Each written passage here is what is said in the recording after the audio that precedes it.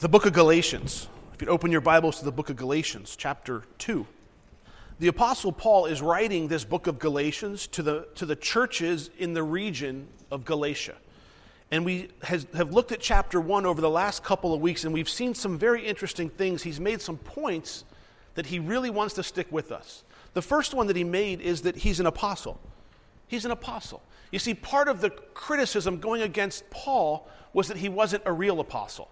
He wasn't one of the original apostles that were with Christ, because Paul at that time was a persecutor of the church. After Christ died and rose again, Paul became a persecutor, standing by while Stephen was put to death, doing anything and everything to take these believers, these Christians, and put them in jail. So he has this stigma against him that he's not a real apostle. But Paul wants us to know, I am an apostle.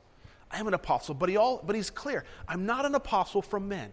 I didn't get my apostleship from the guys in Jerusalem.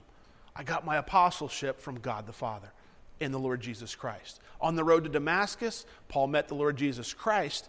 That's where he became a believer. From there, he spent the next couple of years in the desert, spending time with Christ alone. Next 3 years we read last week. So he wants us to know that he's an apostle. But he also says something interesting. He says to the churches in Galatia, you're turning away from the gospel that I taught you. Remember, Galatia was one of the areas that Paul visited during his first missionary journey with Barnabas. And he went to places like Derbe and Lystra and Iconium. And he went there and he shared the gospel, the good news. Do we remember what the gospel is? Let's have a test. What's the gospel? It was in 1 Corinthians chapter 15. It's 3 points, very, very simple. Jesus Christ died for my sins. He was buried and he rose again. That's the gospel that he was preaching. Very, very simple. Not a lot of doctrinal stuff there, just very, very simple stuff. So Paul takes this gospel, he starts spreading it around the region. As he spreads it around the region, people are receiving it, they're getting saved, they're living for the Lord. But there soon follows a little bit of conflict. There's these men from Jerusalem, these men from other areas, they're known as Judaizers. They come in and they want to, well, you see, they have a problem with the Apostle Paul. They don't have a problem with Jesus. They don't have a problem with the crucifixion. They don't have a problem with the resurrection because these were Jewish believers. These were what you would call Jewish Christians. But they have a problem with the Apostle Paul. You see, they believed that the gospel of the Apostle Paul was spreading. Jesus died for my sins, was buried and rose again, wasn't quite complete. And they believed that the Apostle Paul wasn't a real apostle. And they came in and that they began to sort of re-evangelize this area, properly, so to speak. And they wanted them to become, and you can read it in the book of Acts, we wanted them to become Jewish, essentially. They told them specifically, you cannot be saved unless you're circumcised. For a grown man, that's a problem. Paul says, no. Salvation is through grace alone. Salvation is through grace alone. But there seems to be this problem as these men come behind the Apostle Paul. They're trying to undo the work that he's done. And what they're doing is they're laying the burden of the Jewish law on them. Now, here's why I understand it. Because these Jewish men, they've lived their entire life underneath Jewish law. There's 613 of them, by the way. You can go on the internet and Google them, and they'll pull up a list for you if you want to see what they are. 613 laws they have to follow. They've spent their entire life trying to fulfill and keep each and every one of these laws. The problem is it's impossible. Now, all of a sudden, within the last few years, Christ comes on the scene. Christ fulfills the law. He's crucified. He's risen. Now, all of a sudden, this gospel is going out to the Gentiles. You know what a Gentile is? At that point in time, you were either Jewish or you were Gentile. There was 2 classifications. To a Jew, you were either one of us or you were one of them. It was Jewish or Gentile. So now the gospel is going out to these Gentiles, and these Jewish men, they have a problem. How come we've spent our entire life keeping the law, keeping the feast, doing all the Jewish cultural things that we were told to do by God? Now all of a sudden these guys are getting saved and they don't have to do anything. So they're trying to place the requirements on them. And they tell them, unless you become circumcised, like Moses, from the law of Moses, you can't be saved. So they were taking the law or the gospel of Jesus Christ and they were adding the gospel of Moses to it. They were adding something to it. Please be very, very careful Don't let anybody add anything to your saving grace. Okay, nothing.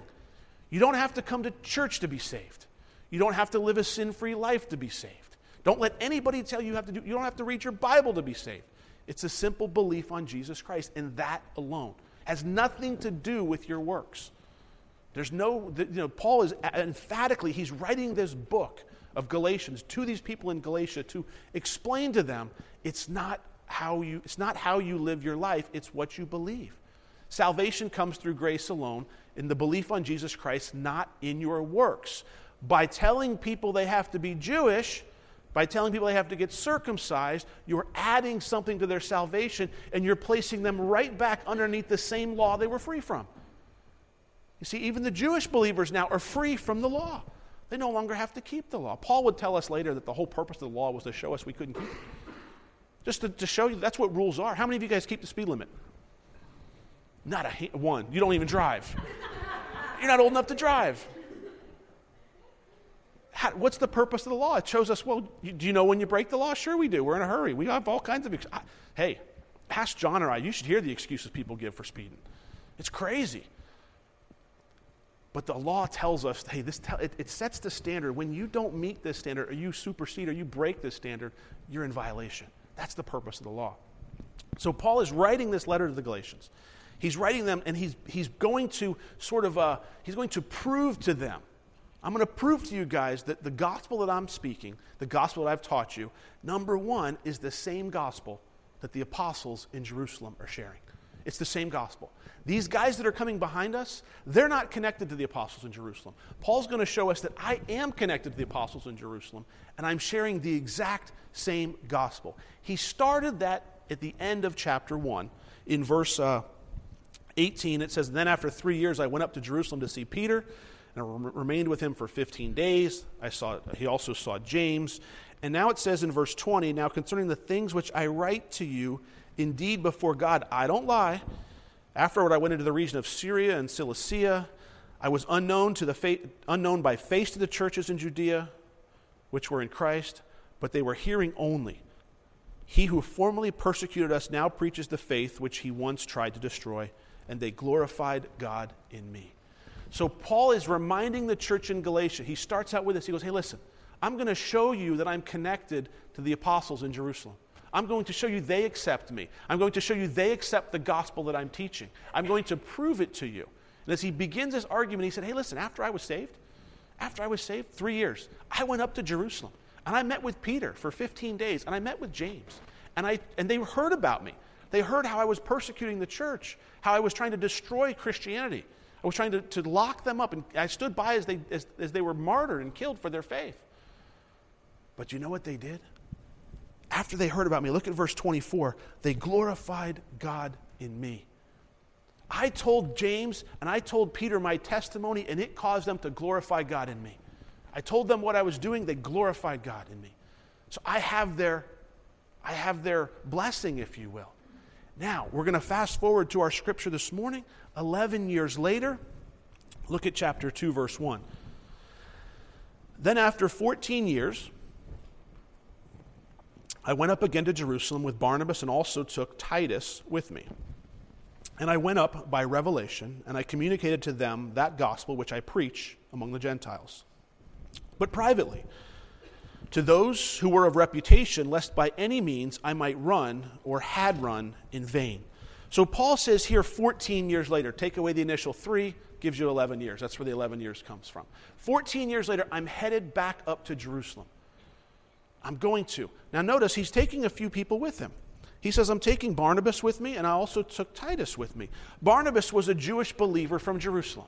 As a matter of fact, when Paul began his ministry, the church in Jerusalem, the leaders in Jerusalem heard about what Paul was doing in the region of Antioch and back in that region, and they heard about people and Gentiles getting saved, and they sent Barnabas, hey Barnabas, go check it out. Go see what's going on down there. And Barnabas goes down, checks it out, and realizes it's the Apostle Paul. It's Paul. Paul's the one that's sharing the gospel with these people. Barnabas finds Paul, brings him back to Paul's home area of Antioch. That's why I say home area, it's his home base. He was from Tarsus, but his home base was there in Antioch. Brings him back there, and that's where Paul and Barnabas are sent out from on their first missionary journey. So here, Paul, 14 years later, or 11 years later, 14 years after his salvation, Paul says, I went up again to Jerusalem with Barnabas, and I also took with me Titus. Titus was a Gentile believer. Titus was not Jewish. He was from a Gentile background. So Paul is heading to Jerusalem with two friends, two dear friends, Barnabas and Titus. Now you guys would have liked Barnabas. The name Barnabas means son of encouragement. That's literally what it means. So Barnabas is always spoken of well by the Apostle Paul. And don't you love to be around somebody who's always encouraging you? That's where he got his name from. Barnabas he's an encourager. He loves to tell people you can do it. He loves to tell you you're going to be okay. Trust the Lord. Keep going. That's the kind of person he was. That's why his name was Barnabas, son of encouragement. And Titus was this Gentile believer, and he's going to be important and a little bit farther on in our story. But notice this. Verse 2, first part of verse 2. I went up by revelation. Paul is a Spirit-led man. He didn't decide on his own, I have to straighten this problem out. I'm going to go handle this problem. It says, I went up by revelation. Now, we're not told how that revelation came about. We can search the book of Acts and find out sometimes it's through prayer, sometimes it's through the guidance of the church, sometimes it could be a still small word to him. It could be any number of ways. We're not given that information here. But Paul goes up there by revelation. I think that's the way we pursue the radio station. I think when God told me back in 2006 that I would do something in radio, that was a revelation. I didn't know what it would look like. I didn't seek it out. I didn't even try to make it happen. It just started falling into my lap at exactly the right time. That's kind of what happens with the Lord. He'll put something on your heart. Don't do it in your own strength because you'll wear yourself out. But just let him do it at the right time. Think about that. That's from 2006 to 2013, that's 7 years. Are you willing to wait for the Lord to do something for 7 years? I'm glad I did. But sometimes it takes some time. Why do you think it took 7 years? Because I wasn't ready. Probably. I wasn't ready. There wasn't the right timing. There's work in my life that had to be done. There's work in others that are involved in lives that had to be done. But God's timing is perfect. Paul travels up there by revelation. And he wants them to know, listen, I went there the first time. Now I'm going to Jerusalem the second time. And by the way, I'm taking Barnabas, the good Jewish boy from Jerusalem. I'm taking Titus, the Gentile. The three of us are going up. When he gets there, look what he does. In chapter 2, verse 1. He went up by revelation, and he communicated to them that gospel which I preach among the Gentiles, but I did it privately to those who were of reputation. Paul says, I went to Jerusalem, and I told them privately. I like that too. Paul said, there might be a problem here. I realize this is a hot topic issue. I realize that I don't know where they stand on this. So rather than make a big deal publicly, rather than harm or damage the word of God, rather than separate the church, or rather than split the church, or rather than create this problem, I'm going to address it privately, Paul says. There's wisdom in that. If you're going to address a problem, do it privately with somebody. If somebody's wronged you in some way, go to them privately. Paul says, I'm going to them privately, and I'm going to share with them. I don't know where they are. I don't know where their heart is on this. So he goes to them privately, and we read that the people that he goes to, well, they're men of reputation. They're men of reputation. I don't want to ruin their reputation. But that means they're important. That means they're leaders in the church. We can kind of guess it's Peter and James and John, but we don't know that for sure. We know they'll be mentioned later, but these are important leaders in the church, and I don't want to confront them. I don't want to confront them publicly. I want to stand unified with them if possible. I want to hear their heart before I stand against them. And that's what he does. He goes to them privately, and he simply says to them, hey guys, this is the gospel I'm preaching. This is what I'm teaching. Jesus Christ died for your sins, was buried, and rose again. The Gentiles are believing it. The Holy Spirit's falling on them. People are getting saved. And he's simply sharing what God's doing. And then he would come to verses 3, 4, and 5. If you've read ahead, you know that 3, 4, and 5 are a little confusing. I'm not a Greek scholar by any stretch of the imagination. I have a Bible program that helps me with Greek words, but I can read what the Greek scholars write. And they all agree that 3, 4, and 5 are a mixed up sort of jumble, even in the English language, the way they're translated, they're kind of a mixed up sort of jumbled mess on what Paul's getting across. But what they agree on is these verses, Paul is speaking very emphatically. He's speaking to make a point, and he's almost as if he's using just kind of it's almost like he's just, I ain't going to do that. Or just the way that it's written, he's just using everyday modern language. It's not proper Greek language like he would normally write in. Now let's read them together, and then we'll kind of put them in order for you. Yet not even Titus, who was with me, being a Greek, was compelled to be circumcised. And this occurred because of false brethren secretly brought in, who came in by stealth to spy out our liberty, which we have in Christ Jesus, that they might bring us into bondage, to whom we did not yield submission even for an hour, that the truth of the gospel might continue with you. A little confusing, right? It's kind of mixed up a little bit. We heard about Titus, and he didn't give in, and there was some people, false teachers were brought in. What's going on there? What's going on there, Rob? Well, let me put it to you this way. We read in verse 4, because false brethren secretly brought in, they came in by stealth to spy out our liberty which we have in Christ Jesus, that they might bring us into bondage. As part of this meeting, as part of this group with the leaders, there was false brethren. Now, false brethren don't really know they're false. They don't usually go around with a sign or a hat that says, false brother, be careful of me. But they come with a different gospel. And they came with the heart, the Apostle Paul tells us. I want to bring them into bondage. I want to put them back under the yoke of Judaism. I want to put them back underneath the law. And then Paul makes a point. He says, well, even Titus, who was a Gentile and would have been uncircumcised, was not compelled to get circumcised by what they were telling him. He says, we didn't even yield submission, even for an hour, that the truth of the gospel might continue with you. Paul says, we didn't even submit at all. We didn't give in to their argument. We didn't give in to their ploy. So here's what Paul wants us to know in the big picture of this. Paul says, listen, on my second trip to Galatians, you guys in the region of Galatia can trust the gospel I'm teaching. Because on the second trip to Galatia, 3 of us went up. Paul, Barnabas, and Titus. When we got there, we met with the leaders. And they even had some spies in there. They even had some secret guys that were trying to sway us and to bring us back and to change what we believed. But we didn't give in. Not for one bit. Not for 1 hour did we give in. Even Titus, who's not Jewish, met with those leaders. And he wasn't even, it says, compelled to give in. Titus wasn't even compelled. Titus didn't even feel like, you know what it's like when everybody's doing it? And you feel like you have to do it too, whatever it is. Can you remember? It's like everybody's doing this one thing, so we have to do it too. Everybody, every church does Vacation Bible School, so we need to start Vacation Bible School. No, I don't think we do anything because everybody else is doing it. And what Titus is realizing, and what Paul is pointing out to them, is Titus says, I'm not compelled to do that. My salvation doesn't depend upon my circumcision. Whew. My salvation doesn't depend on the law that I have to follow. Here's what happens. Even today, we can attach rules to salvation. Churches do that. It's possible. I remember, I read a story. Pastor Chuck Smith out in Calvary Chapel, Costa Mesa, it was in the late 60s. Him and his wife, Kay, had been going down to the beach ministering to the hippies. And as they would go share the gospel with the hippies down there, the surfers, they started getting saved. As they started getting saved, they started coming to church. Well, these guys and girls were coming to church, but they were coming in beachwear. They were coming in shorts and T-shirts, and they weren't wearing shoes because they didn't wear shoes on the beach. And as they walked into the church, the elders got together at one point. They said, listen, we have to make an announcement. You have to get these people to put on shoes.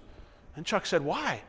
He said, well, because they're coming in with dirty feet and they're getting the carpet dirty and they have surf wax on their feet from their surfboards and it's getting stuck on the carpet and it's causing a problem. You know what Chuck said? Let's tear out the carpet. They don't care about sitting on concrete floors. They don't care about walking on concrete floors. Why are we going to tell them they have to conform to who we are? If they want to come hear the word of God taught, why do we have to attach this burden to them that says, you want to come hear the word of God? Well, fine, dress properly. No more shorts, no T-shirts, put on a suit and a tie and dress shoes, and then you can come hear the word of God. Do you think they would have still come? They didn't even own a suit. They didn't want to have to get dressed up. But that's just one, and I'm not saying it's wrong to get dressed up for church, please understand. But what I am saying it's wrong, it's when we begin to attach something to somebody's salvation. If you want to come to church here, then you have to dress a certain way.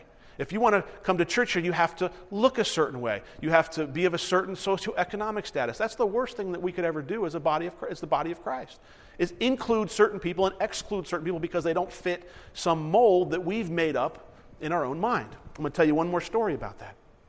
I was at a church in Florida, and there was a young lady who came to Christ, and let's say her background was she was a dancer. We'll just say that, okay?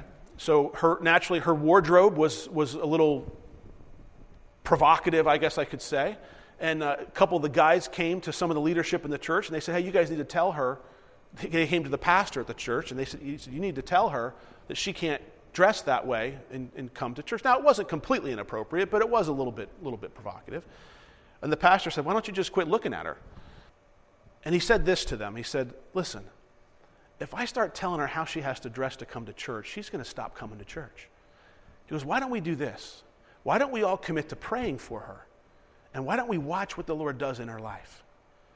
And over the time period, you know what happened? The skirts got longer, things got less revealing, and God changed it. And she realized that wasn't appropriate dress for church. And she changed the way she dressed. But it wasn't the church putting a burden on her, saying you have to dress a certain way. It was the Lord touching her heart saying, hey, you shouldn't dress that way. So she responds to the Lord rather than the church.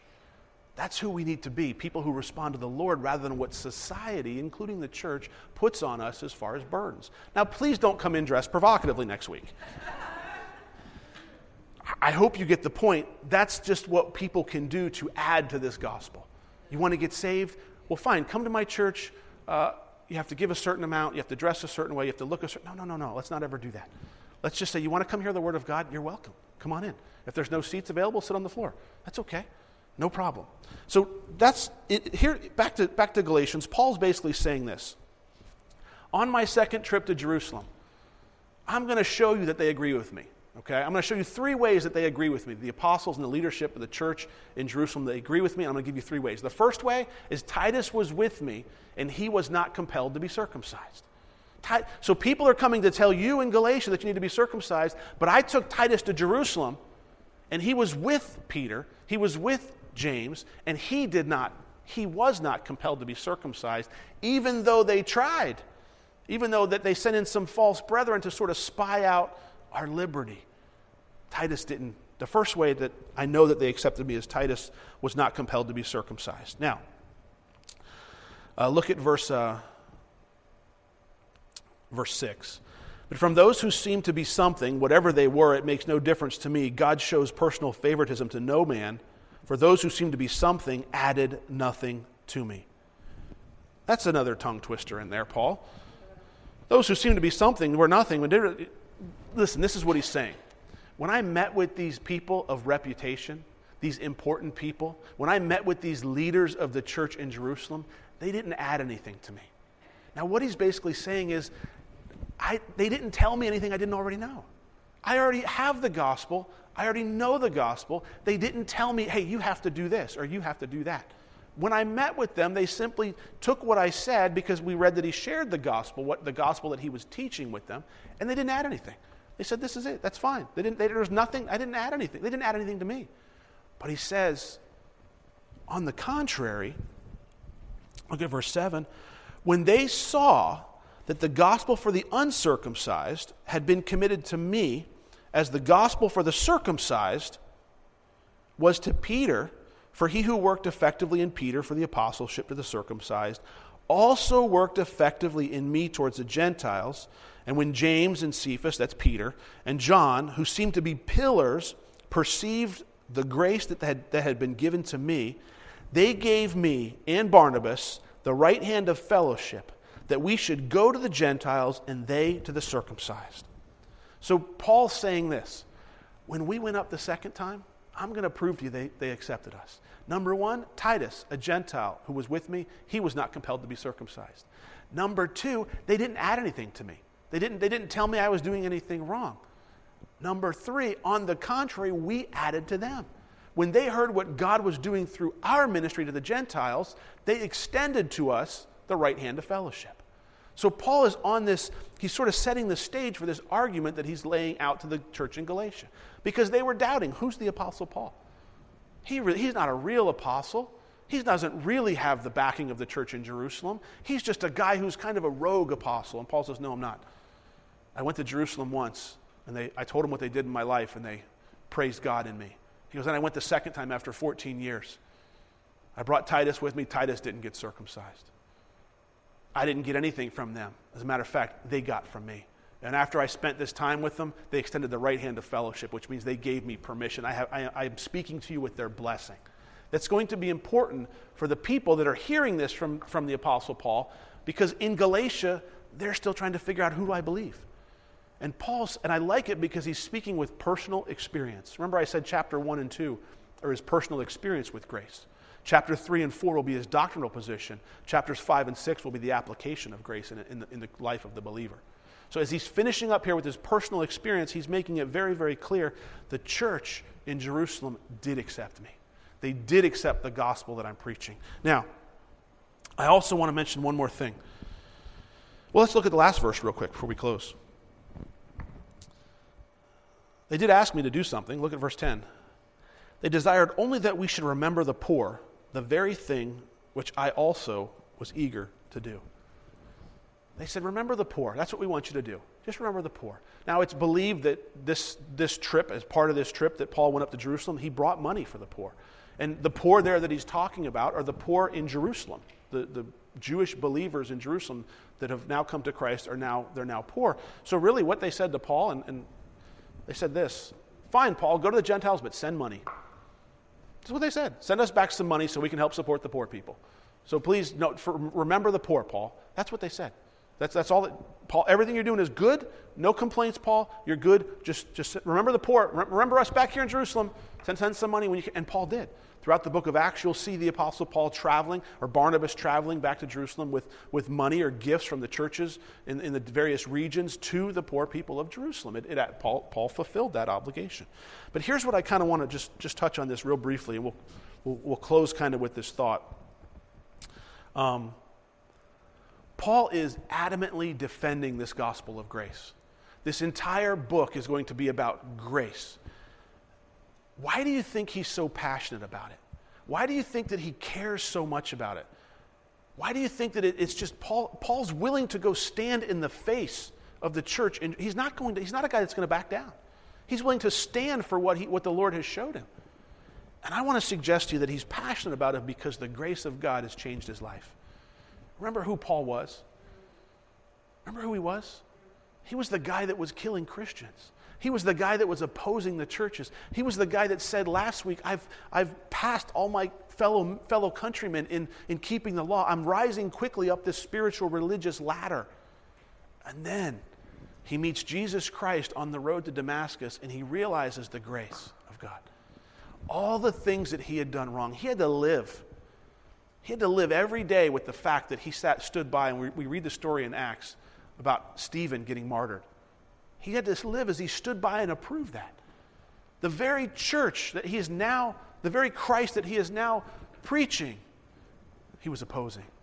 All the stuff that he had done wrong, literally murder, if you will. Now God has redeemed him and he's using him for his good work. And Paul says, listen, I know what the grace of God has done in my life, and I will not let anybody pollute it. He cared so much for these people. I will not let you be swayed by false doctrine. I will not let it be changed. I will not let you take this lightly. But here's the thing that I want us to remember, or I want us to ask. Do we really know the grace of God in our life? Do you really know what it means? I'm going to say this to you. If you're struggling in sin and you really want to stop, you need to learn what the grace of God is. Because the grace of God will be the very thing that motivates you not to do the very thing that you're doing. And here's what I mean by that. When we look and say, Rob, what is the grace of God? What is this thing that you keep referring to, this grace? What does it really mean? It's simply this. Grace, it means undeserved favor, unmerited favor. Undeserved favor. It's getting something you don't deserve is what it means. You're getting something you don't deserve. So here's how it looks in the life of a human being. We've all, Paul tells us in the book of Romans, fallen short of the glory of God. We've all made mistakes. We've all sinned. Could we all agree that we've sinned at some point in our life? Or if there's anybody perfect, talk to me. I want to know. If you've never sinned, I really need to know that because I want to learn from you. But see, I know the Bible's true, so I know you'd be lying. So there you are, I got you. We've all fallen short. But here's what we need to understand. What is our sin? When we fall short, when we've sinned, and we all started sinning at a very young age, what does that entitle us to? What's the consequence? What's the penalty for that? Death. Death. Eternal damnation. Lake of fire. Death. So from the moment we commit our first sin, whether it be being selfish as a child to murder like the Apostle Paul, or I won't go through a list. I don't have to tell you what your sins are. You already know what they are. I don't have to list them out for you. But from the moment that point that we've committed the first sin, we are bound for hell. There's no scale that says, well, I did bad, I can do good. There's no proverbial, good bad scale. That's what people want to think. Well, how do I get to heaven? I do good works. It doesn't exist. The bottom line and what the scriptures say is if you have sinned, you're on your way to hell, period. With one exception. I have, hopefully you have, received the grace of God.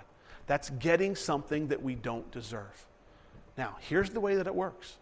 When I realize and I hear the gospel, which I told you what it was, Jesus died for my sins, was buried, and rose again.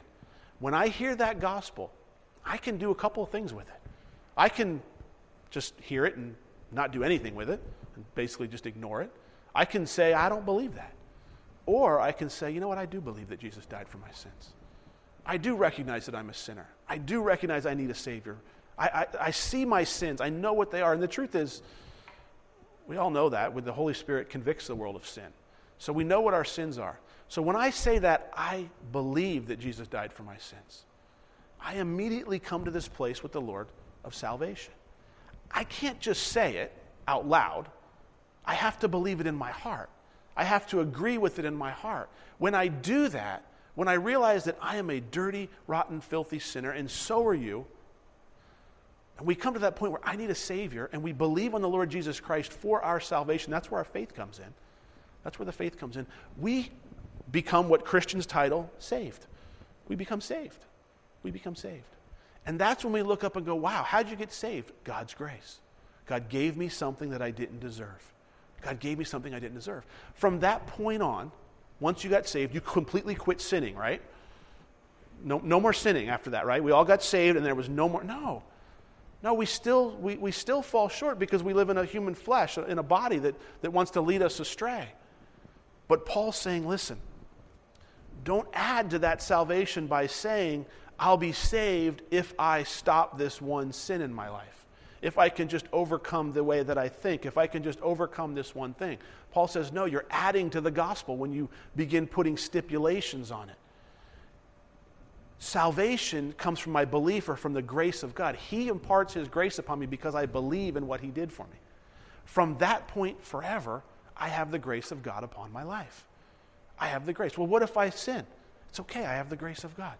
Well, what if I'm more bad than I am good? If I truly believed in my heart, I'm saved. I don't have to worry about that. Now, I believe there's a lot of people who say they believe that don't really believe. I believe there's a lot of people in churches that think they're saved and they may not really be saved. But when I believe, when I purpose in my heart, today is the day that I'm going to believe on Jesus Christ. Today is the day that I'm going to follow Jesus Christ. I then place my trust in Him and I become saved. Well, Rob, what do I do if I've done that? And I haven't exactly, I believe that in my heart, but I haven't exactly been living that. I've made a lot of mistakes. I've got a lot of baggage, so to speak. I've got a lot of things. I believed I did that. I did, but then I've kind of slipped away. What do I do? It's simple. You repent. You repent. You get down on your knees. You go before the Lord in a just go before the Lord seriously. Lord, forgive me. Lord, forgive me. I know that I believed on you. I know that I said I would follow you. I know, but I find myself in doing these things that I shouldn't be doing. Forgive me. And you know what he says? You know what grace says? It's okay. I still love you. Get back up. You're forgiven. God takes those things that we've done wrong, and the Bible tells us they're as far as the east is from the west. The Bible tells us he chooses to remember them no more. From the moment I repent from my sins, the Lord chooses to remember them no more. You still think about them, but he doesn't. You still worry about it. You still think about the things you've done. He doesn't. That's the grace of God. God isn't in heaven with a legal pad going, okay, Rob, let's see, you taught this on Sunday. It didn't take you long to mess up there and mess up there. And then, no, when the moment the grace of God says, I'm not going to look at that. I'm not going to look at the sinful part of Rob's life. I'm going to look at what I'm doing in his life. I'm going to look at what he's becoming. When I understand that grace, the Lord can look down and go, when I first got saved, it was, a long time ago, and I was doing a lot of things I shouldn't, and the Lord looked at me and he didn't say, well, boy, I got my work cut out for you. He looked at me and said, I see what you're going to become. Someday you're going to be a pastor. Someday you're going to build a radio station. Someday I'm going to use you in Cumberland, Maryland. I didn't know any of that. I didn't know any of it. All I knew is I kept messing up and messing up and messing up and messing up. He said, that's okay. Don't worry about that. Just repent. I'm here. You can repent. But Lord, I've repented 6 times today already. It's all right. How many more? 7 times 70. Keep going. Just keep repenting. Here's where Christians mess up. They get stuck in this place of guilt. They get stuck in this place of guilt where, I've messed up and now I feel guilty and now God can't use me and now I'm stuck and Lord, what am I going to do? And I'm sorry, I've ruined it. And God's going, no, I've got all the grace you need. Just get up. Let's walk with me. Let's go. We can move past this. I can fix all this. But you're stuck there feeling sorry for yourself and how guilty you are. The grace of God says, I forgive you. Now let's move together. Let's move forward in this. Think about the lady, the adulteress, the woman that was caught in adultery, brought before Jesus. And all the men caught her in the very act of adultery. They told him, now what are you going to do, teacher? And what did he do? He bent down and he started writing in the sand. Remember in the story? What was he writing? I don't know, but I can guess. And what I think he was writing is I think he wrote the name of the oldest person there. And I think he started writing his sins. And he said, he who was without sin cast the first stone. And the oldest person there looked and go, ooh, I'm out of here. And the next person looked and goes, oh boy, I'm next. They didn't have to go through very many people before the people said, I don't need my sins written down in the sand. Can you imagine if that happened? If all of a sudden on the screen Kevin started putting up names and your sins, or God revealed it or whatever. And then he gets done. He looks at the woman. She's caught in the very act. And what does he say to her? Who's condemning you? Who's condemning you of sin? Where are they all gone? She says, they've all left. He says, neither do I condemn you. Go and sin no more. Go and sin no more. That's the picture of grace. We go before the Lord and say, Lord, I've messed up. And he goes, I don't condemn you. Just don't do it again. Just don't do it again. Go and sin no more. The more we understand that love, the more we understand that grace, the more we look at our life and go, I don't want any part of that sin. I know how much he loved me. I know how much he cares for me. I'm watching him use things in my life. I want to be used for him. I don't want to be stuck in this. He can't use me if I'm stuck here. I want to do things over here. We don't quit sin by willpower. We quit sin by understanding that we're free from it because the Bible tells us we're free from it. We understand the grace that we have, and our heart says, Lord, I love you too. I want to serve you now, and I can't do it with this thing in my life, in my way. That's the motivation for getting past it. Not just simply saying you shouldn't live like that anymore. That's why when someone comes to Christ, they say to me, what do I do? Just start spending time with Jesus. Just start coming to church, studying your Bible, reading. He'll tell you what your next step is. Because the truth is, if I know each one of you personally well enough, I probably would know all your sins. You want to know mine? Ask my wife. She won't tell you. But who would know my sins better than my wife? Me, but her. She would know what they are. And she's got to watch as the Lord has changed me and the Lord has worked in my life. Father, we thank you for your word, Lord, and for your grace. Lord, I'm glad that it doesn't run out.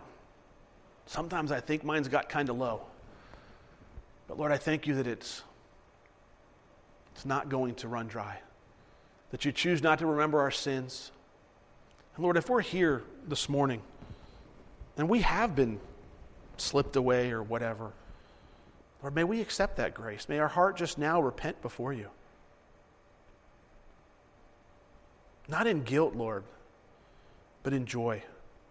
Because laying on the other side is forgiveness and grace and freedom from that thing that makes us feel guilty.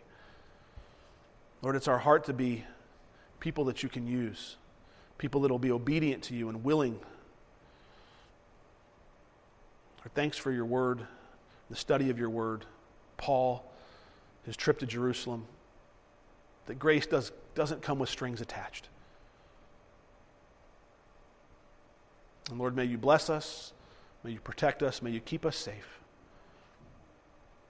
May you make your face shine upon us.